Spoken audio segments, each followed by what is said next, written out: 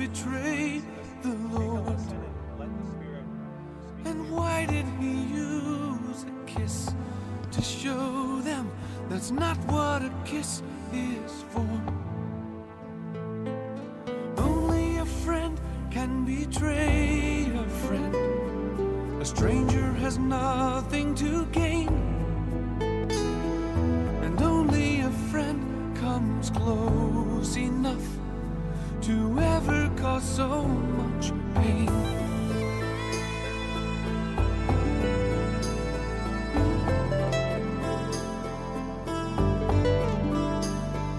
And why did there have to be a thorny crown pressed upon his head? It should have been a royal one, made of jewels and gold instead. It had to be a crown of thorns, because in this life that we live,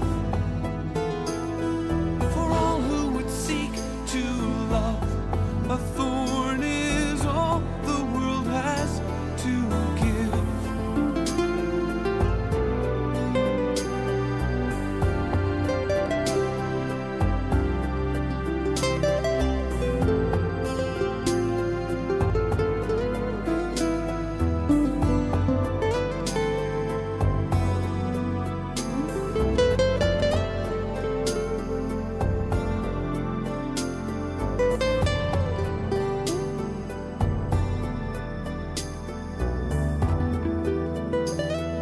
And why did there have to be a heavy cross he was made to bear? And why did they nail his feet and hands when his love would have held him there?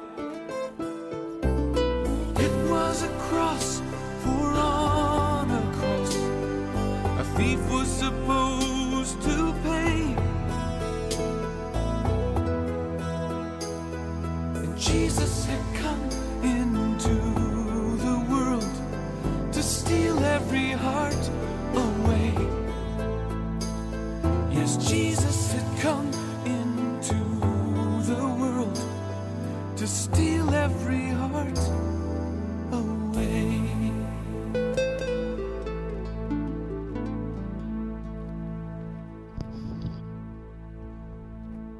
We're talking about the betrayal of Judas, betraying his rabbi, his friend, his Lord. This is a hard message. It's really a hard message. And Andrew is going to read the text that we're going to look at today, which is John chapter 13, verses 18 through 30. All right, so John 13, 18 through 30. I am not referring to all of you. I know those I have chosen, but this is to fulfill the scripture. He who shares my bread has lifted up his heel against me. I am telling you now before it happens, so that when it does happen you will believe that I am he. I tell you the truth. Whoever accepts anyone I send accepts me, and whoever accepts me accepts the one who sent me. After he said this, Jesus was troubled in spirit and testified, I tell you the truth, one of you is going to betray me. His disciples stared at one another, at a loss to know which of them he meant. One of them, the disciple whom Jesus loved, was reclining next to him. Simon Peter motioned to this disciple and said, Ask him which one he means. Leaning back against Jesus, he asked him, Lord, who is it? Jesus answered, It is the one to whom I will give this piece of bread when I have dipped it in the dish. Then dipping the piece of bread, he gave it to Judas Iscariot, son of Simon. As soon as Judas took the bread, Satan entered into him. What you are about to do, do quickly, Jesus told him, but no one at the meal understood why Jesus said this to him. Since Judas had charge of the money, some thought Jesus was telling him to buy what was needed for the feast, or to give something to the poor. As soon as Judas had taken the bread, he went out, and it was night.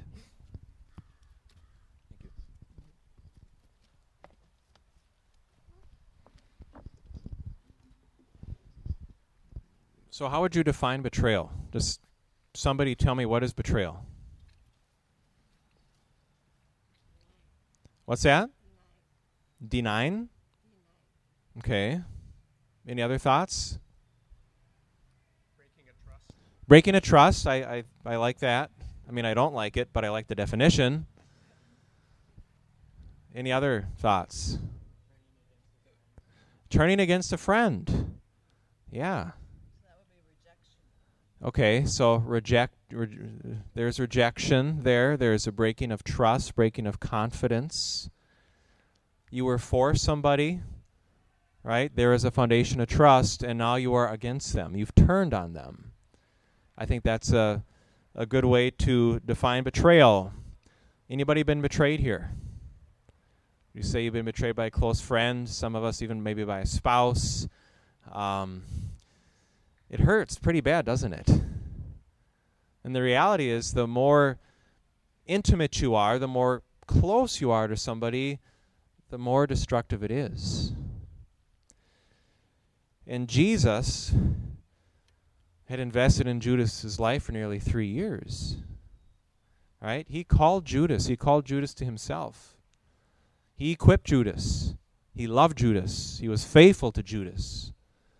He was family to Judas, just as he was to the other 11 disciples. Right? So we want to think of how deep the intimacy was. Jesus opened up his heart to Judas, and some things happened to Judas that caused severe damage.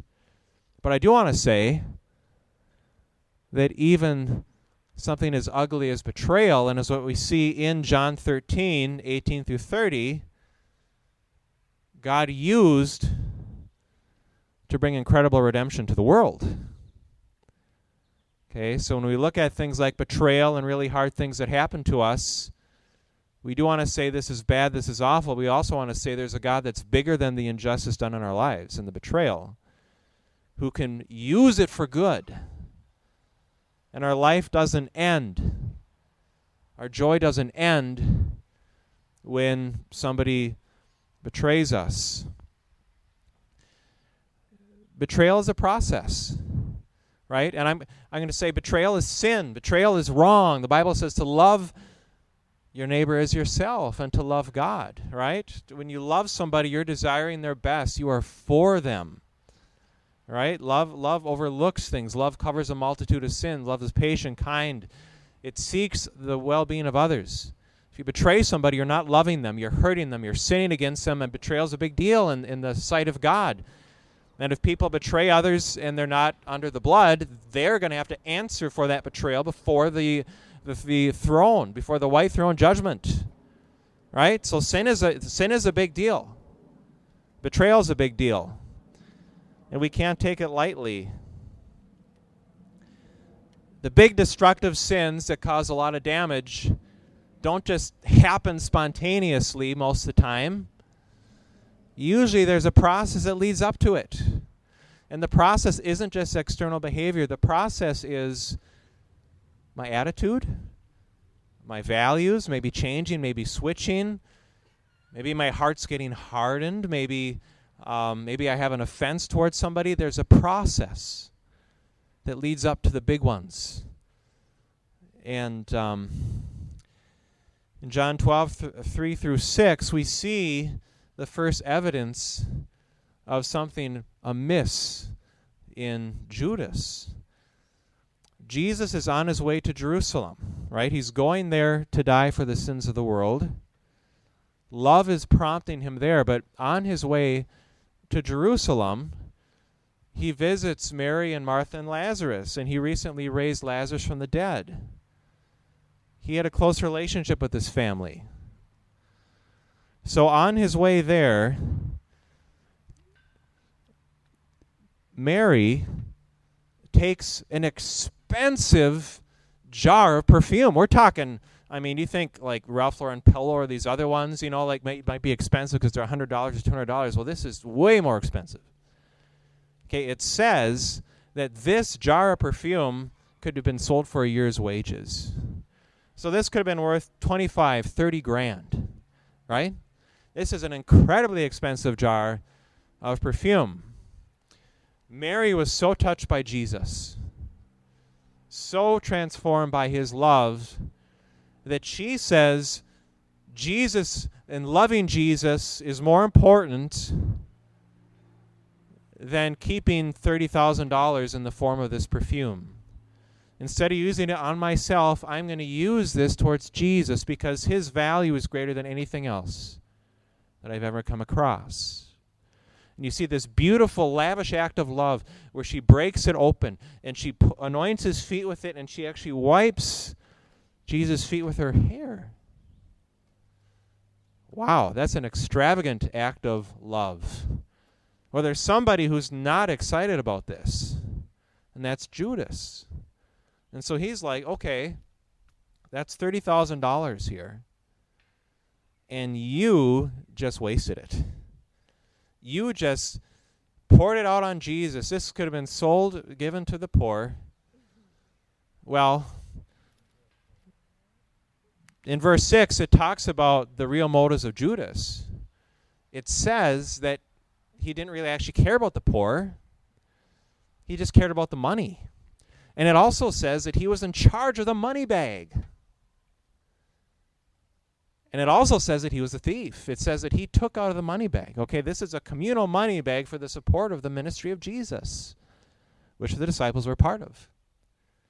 So we're seeing compromise in Judas. We're seeing that his values are different from the other disciples because they're not stealing. They're not criticizing what Mary had done. Judas is being deceptive. Judas is not acting in love. He's acting in selfishness. And it looks like money is an idol to him. Would you say that? Does it look like money maybe is an idol to this guy? Would you say maybe money is more important to him than being faithful? Maybe getting money is more important than having good character and being trustworthy? And maybe money is more important than loving people. Maybe money is more important than loving Jesus. So we see some things happening in this guy's heart. Some of these things that have been there for a long time. But do the disciples see it? The answer is no. They do not see it. And even in this passage, Jesus is like, okay, the one who's going to betray me is the one who I'm going to give this bread to, right? And Judas takes it, and they still don't get it. They still don't realize it. So Judas was able to be so deceptive and put on a mask, right? To pretend to be somebody that he really wasn't. Okay, that's kind of scary when you think about it.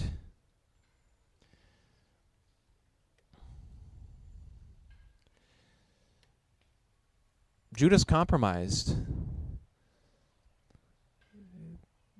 The Bible says that those who can be trusted with little can be trusted with much.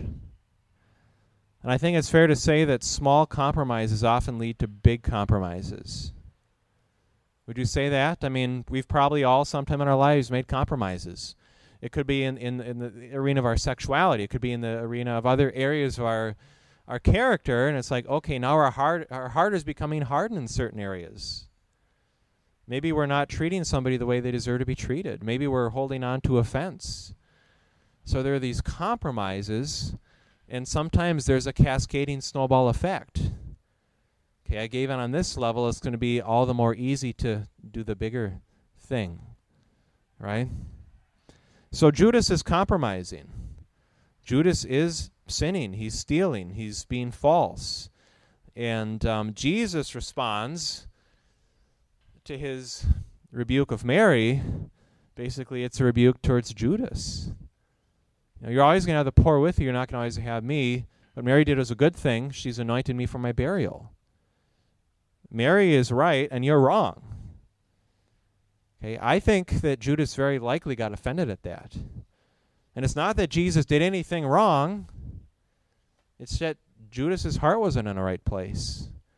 And sometimes people can offend us, and they're not doing anything wrong, but maybe wounds are getting pricked. Maybe we're misinterpreting what's being said to us.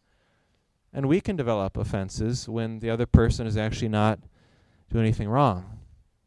So you have a man who's compromised and who's sinning, but now the Bible opens up another door into the spirit realm. We choose sin sometimes, and the fact is we're all tempted every day. Every one of you is tempted. I'm tempted. It could be a thought. It could be to have a bad thought or a critical thought about somebody. It could be to do something that's not right. Okay, that's a part of the Christian life. We're in a war. The Bible portrays a Christian life as war. And sometimes it's not obvious. It's like Satan comes as a roaring lion sometimes, or sometimes as a snake in the grass, and you can't even see the snake, and he's coming slow and slow. And if we make compromises, we're getting close to that snake. Right? And in fact, the Bible says you let the sun go down your anger, that gives the devil a foothold. So that's an obvious one. Right? We make a decision in our hearts. I'm not going to forgive. I'm not going to do the right thing. I'm going to hold on to the offense.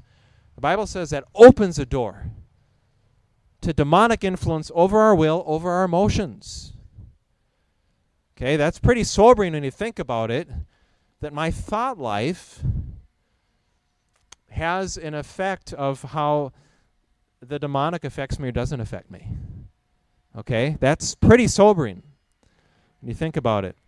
It says in John 13:12, the devil had already prompted Judas Iscariot, son of Simon, to betray Jesus. I can think of somebody else in the Bible who was tempted by Satan. That's Jesus himself. Right? He came at him in different ways when he was very weak and very vulnerable.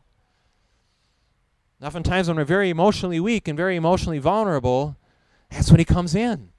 That's when he comes in, when somebody's hurt us. Right? Betrayed us. He comes in and he tries to take advantage of our weakness, our wound. Well, there's spiritual, demonic pressure on Judas now. It's not just his bad attitude. There's literally a demonic force opposing him and trying to use him for his wicked purposes. Anybody ever been there? I've been there. I'll be honest. I've been there. And it's not a good place to be. The devil had something to work with. He knew that Judas loved money. He knew there was an offense there. He knew Judas started to value money above friends. At least it seemed to be moving in that direction. And there's a process. There's a process we see unfolding in the story. Right? Judas makes bad decisions, bad values. He compromises, he sins, then he's starting to get tempted by the devil in some pretty intense ways. But do you think Judas knows he's being tempted by the devil? Do you think he does? I'm going to say no. And my reasoning for that is this. I think Judas probably cast demons out of people. Because it says when the disciples were given power and authority to cast demons out of people, that they all came back. And they said, we have power over demons. I think Judas saw people healed. I think Judas knew that there's a spiritual reality here, that demons are real, that God is real. And I think he knew that demons were bad and they were out to harm. So I don't think he knew that he was being tempted by the devil. And I think oftentimes we don't know we're being tempted by the devil, but yet we are. Sometimes to do things that would be destructive for ourselves and for others. The more we agree with demonic influence, the more they gain control over our lives. The reality is they don't have a right to do that. We give them the right to do that sometimes. Have you ever seen Christians consumed by bitterness? They're emotionally toxic. All they say is negative. They talk about this person did this to me, this person did this to me, blah, blah, blah. Have you ever met anybody like that who's a true believer, but they are consumed by darkness? I have. We're talking big strongholds. We're talking they made a decision, and granted, I'm merciful. God's merciful. Some things are incredibly hard. Some pain is incredibly hard, and it takes so much grace and mercy to say no to wrongful attitudes and to say, God, help me to forgive this person who's so deeply hurt me. But I'm saying it's a lot easier for us to give into the anger and to give into the hate and give into the bitterness because it's a lot more fleshly than to forgive. It takes a lot more nobility. It takes a lot more grace and courage and love to let go and to forgive somebody. We can find power in anger, right? We can find power in bitterness, and that becomes our identity. Our woundedness, our offense becomes our identity. And we give somebody power over us who so deeply hurt us, probably because we gave them more authority over our value and identity than we should have in the first place, right? And maybe some of us have had girlfriends, boyfriends, spouses, close friends betray us, but maybe we looked to them to be more than what they should have been in our lives. Maybe. Something to think about. Okay. Verse 27 is a disturbing verse. I do not like this verse, but it says, as soon as Judas took the bread, Satan entered into him. So here's another level of demonization. We're not just talking about temptation and influencing the mind. We're talking like a literal taking over here. Like he went into this guy's body. A spirit. It may have been the big guy. I don't know. Probably. So Judas, as he continued to compromise in his heart and agree with darkness, bigger and bigger doors opened up in his life, to the point where the enemy like literally took over this guy. And we know what happened. I mean, he takes the 30 silver coins. He chooses money over faithfulness and friendship. Right? This is huge. This is incredible what happens. Now, I do deliverance. I deal with spiritual warfare on a very regular basis. It's very rare that I'm going to see a demon talk out of a Christian, but you know what? I've seen it before. And to say that it's not the same thing as what we're seeing with Judas here, because if you're a Christian, you have the Holy Spirit in you. Right? You belong to Jesus. You legally belong to Jesus. The Bible refers to Judas as a son of perdition. So we don't have to be afraid that we're going to be taken over to that extent.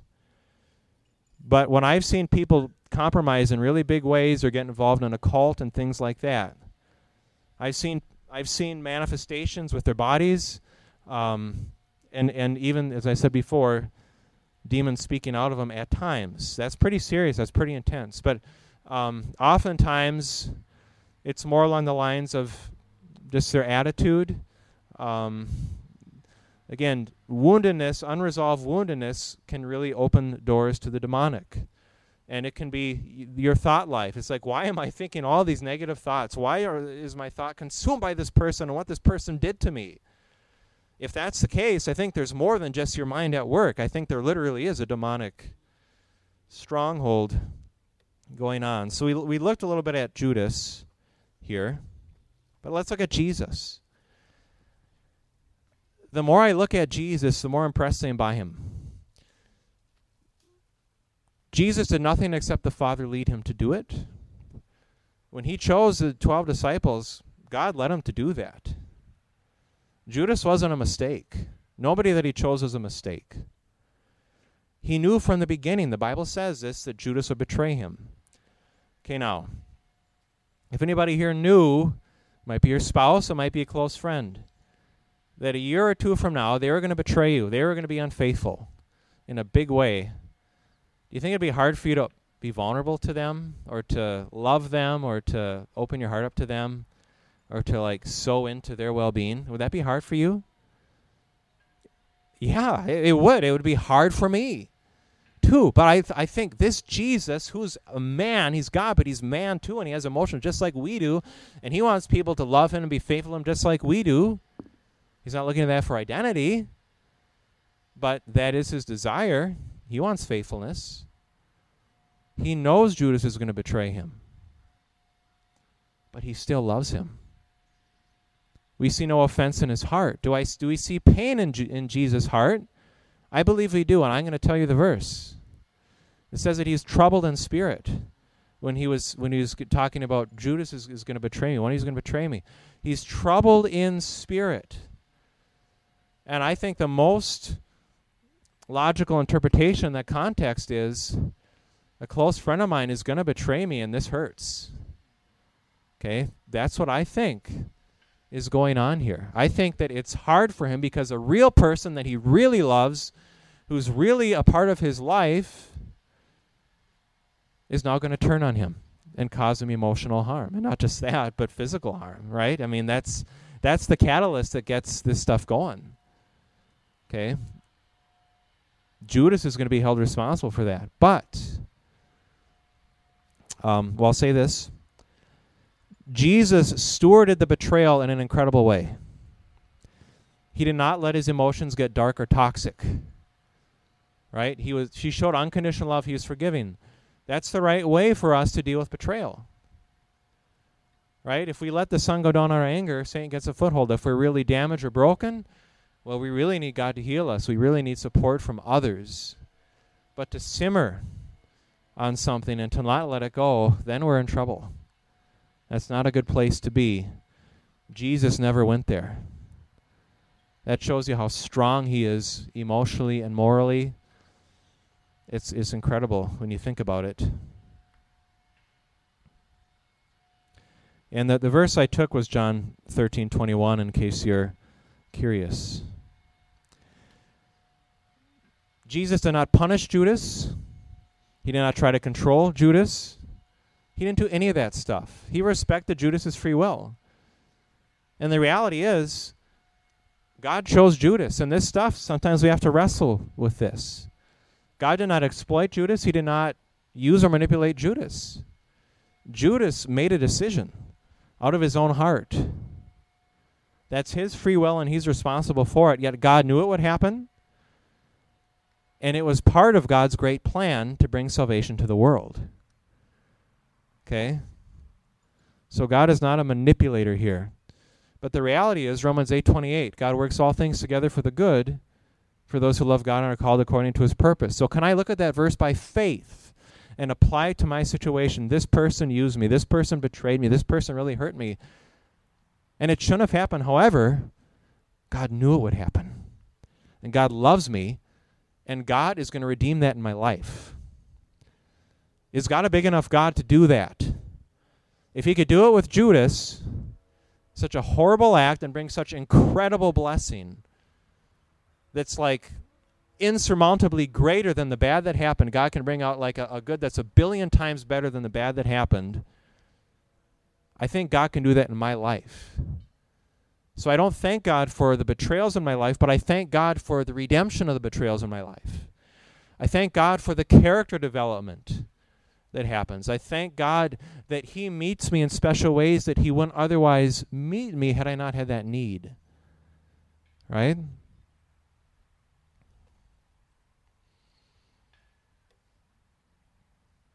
Now, I do want to move into a time of prayer, and Jacob is also going to share something. I'm talking about a pretty sensitive issue, right? Betrayal, it really, really, really, really hurts. And sometimes we feel so ashamed. We feel so incredibly ashamed because, again, our identity wraps around, okay, this happened to me, this person did it to me, and this betrayal determines my value. I deserved it, or whatever, you know? People think I'm a junk because somebody left me, somebody divorced me, somebody did this and that. Okay, I just want to say, what people do to us does not determine our value. It does not define our value. Okay? I just want to say that. But now I'm going to say this. You know, we want to have a healthy, safe, loving environment. I hope that you think that I'm safe. I hope that you feel that, you know what, no matter what you told me, I'm not going to judge you. I'm not going to hurt you. But I'm going to support you. Right? I'm going to respond in a Christ-like way, and I'm hoping that we can do that for each other. So if this message touched anybody's heart, and maybe the Lord highlighted there's some unresolved issue regarding betrayal in my life that needs more healing, I'm just going to ask you to raise your hand. And if that's you, we're going to ask for people to come around and just pray for them. And I know it's kind of scary and all of that, but I really felt the leading of the Holy Spirit on the message that I shared. Anybody feel they need ministry with betrayal at all? Okay, I see somebody raising their hand. Thank you for doing that. So if some people want to lay hands on Niemo, please do that. And as I said, I've been betrayed in very deep ways. It's going to be very deep damage. I'm not ashamed of that. That's just a part of life. We're in a broken world. That's a part of life. a lot of broken people. So, Father, we just come to you. And, Lord, even where there's shame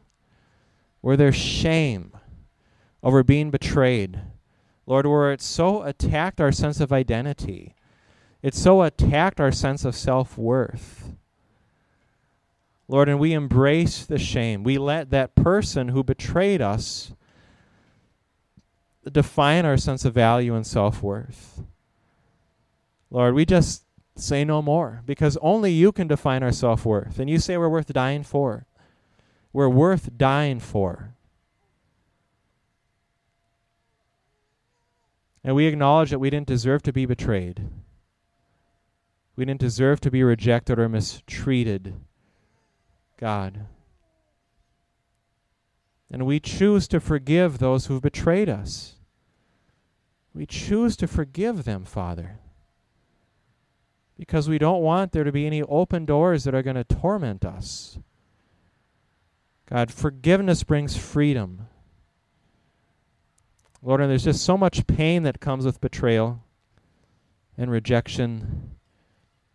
And you care about our pain. You understand.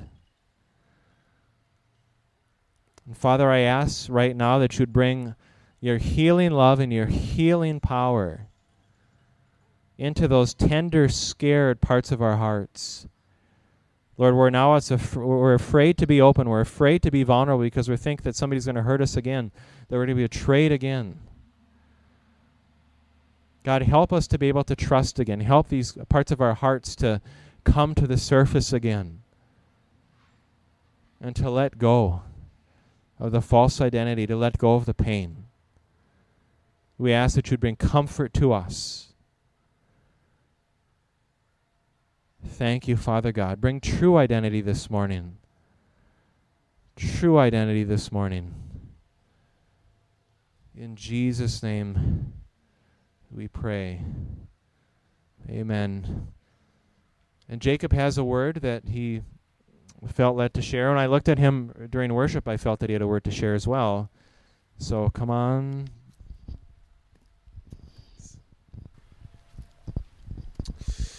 Great. Well, yeah, I was kind of wondering if I should share this, and even when we were in the beginning, and I was like, well, I'll just wait, but I just really feel like the Lord has put it on my heart to really share this, and mostly it's because of something that happened a few days ago, and I really believe that the Lord, and even if it, in the spirit of it being Father's Day today, really just the Lord really wanting to administer his heart and his love in the inner city. A couple days ago, I was with a couple of guys from Communitas, and we went inside Jurassic World, which if you haven't seen it, go see it. It's really, really good. But after we had left, I was standing outside the theater, and I saw a group of 3 boys, that African-American boys that were probably like no older than 15, and there had been an altercation with an officer, and they were grabbing at him and saying that he had mistreated them, and swearing at him and just shouting in his face how corrupt that they thought police were, and just really just kind of like disrespectfully just, getting up into his face. And after he had escorted them out, I was looking over, and I was like, I really felt like the Lord was putting it on my heart to go say something to these group of young men, and I was like, oh Lord, I don't really know, like if they're gonna accept what I'm gonna say or what I'm gonna share, and I was like, Lord, if they stay for the next 5 minutes, I'll go over and talk to them. And so they left, and I was like, okay, I'm out of the boat, like we're all good to go. But then they came back, and then so I was like, all right, I'll go over. And so I had just asked what had happened, if they were all right, and they were just like, basically what they said to me was, screw the police, screw everyone else that tries to tell us what to do, or that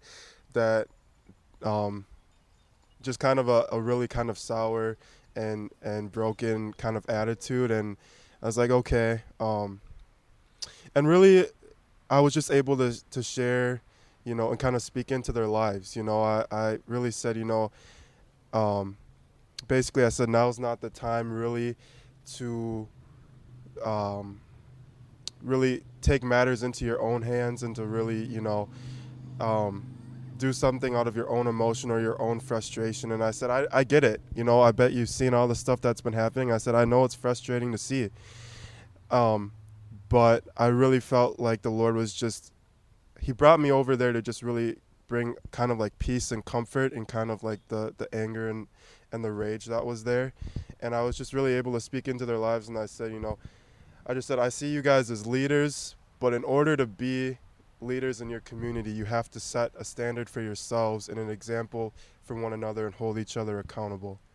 And really, because what I even explaining to them, I said, what's going to happen is if something did happen and it was on the news the next day, your side of the story wouldn't be, seen. It wouldn't be heard. It would just be, a story of another group of kids disrespecting the law. And basically what you would say wouldn't even be held into account. And it's something that doesn't even affect you three. It's something that it affects our entire community, something that if one of us does, the rest of us look bad, And they were like, oh yeah, that really makes a lot of sense. And I really just felt like peace in the whole time and in the whole situation, and I was able to just continue to encourage them and speak into their lives. And I really felt like even in that time that the Lord was saying that the biggest thing I think you'll see, especially when you go into different parts of the city, is a lack of the Father's heart. There's a lot of brokenness.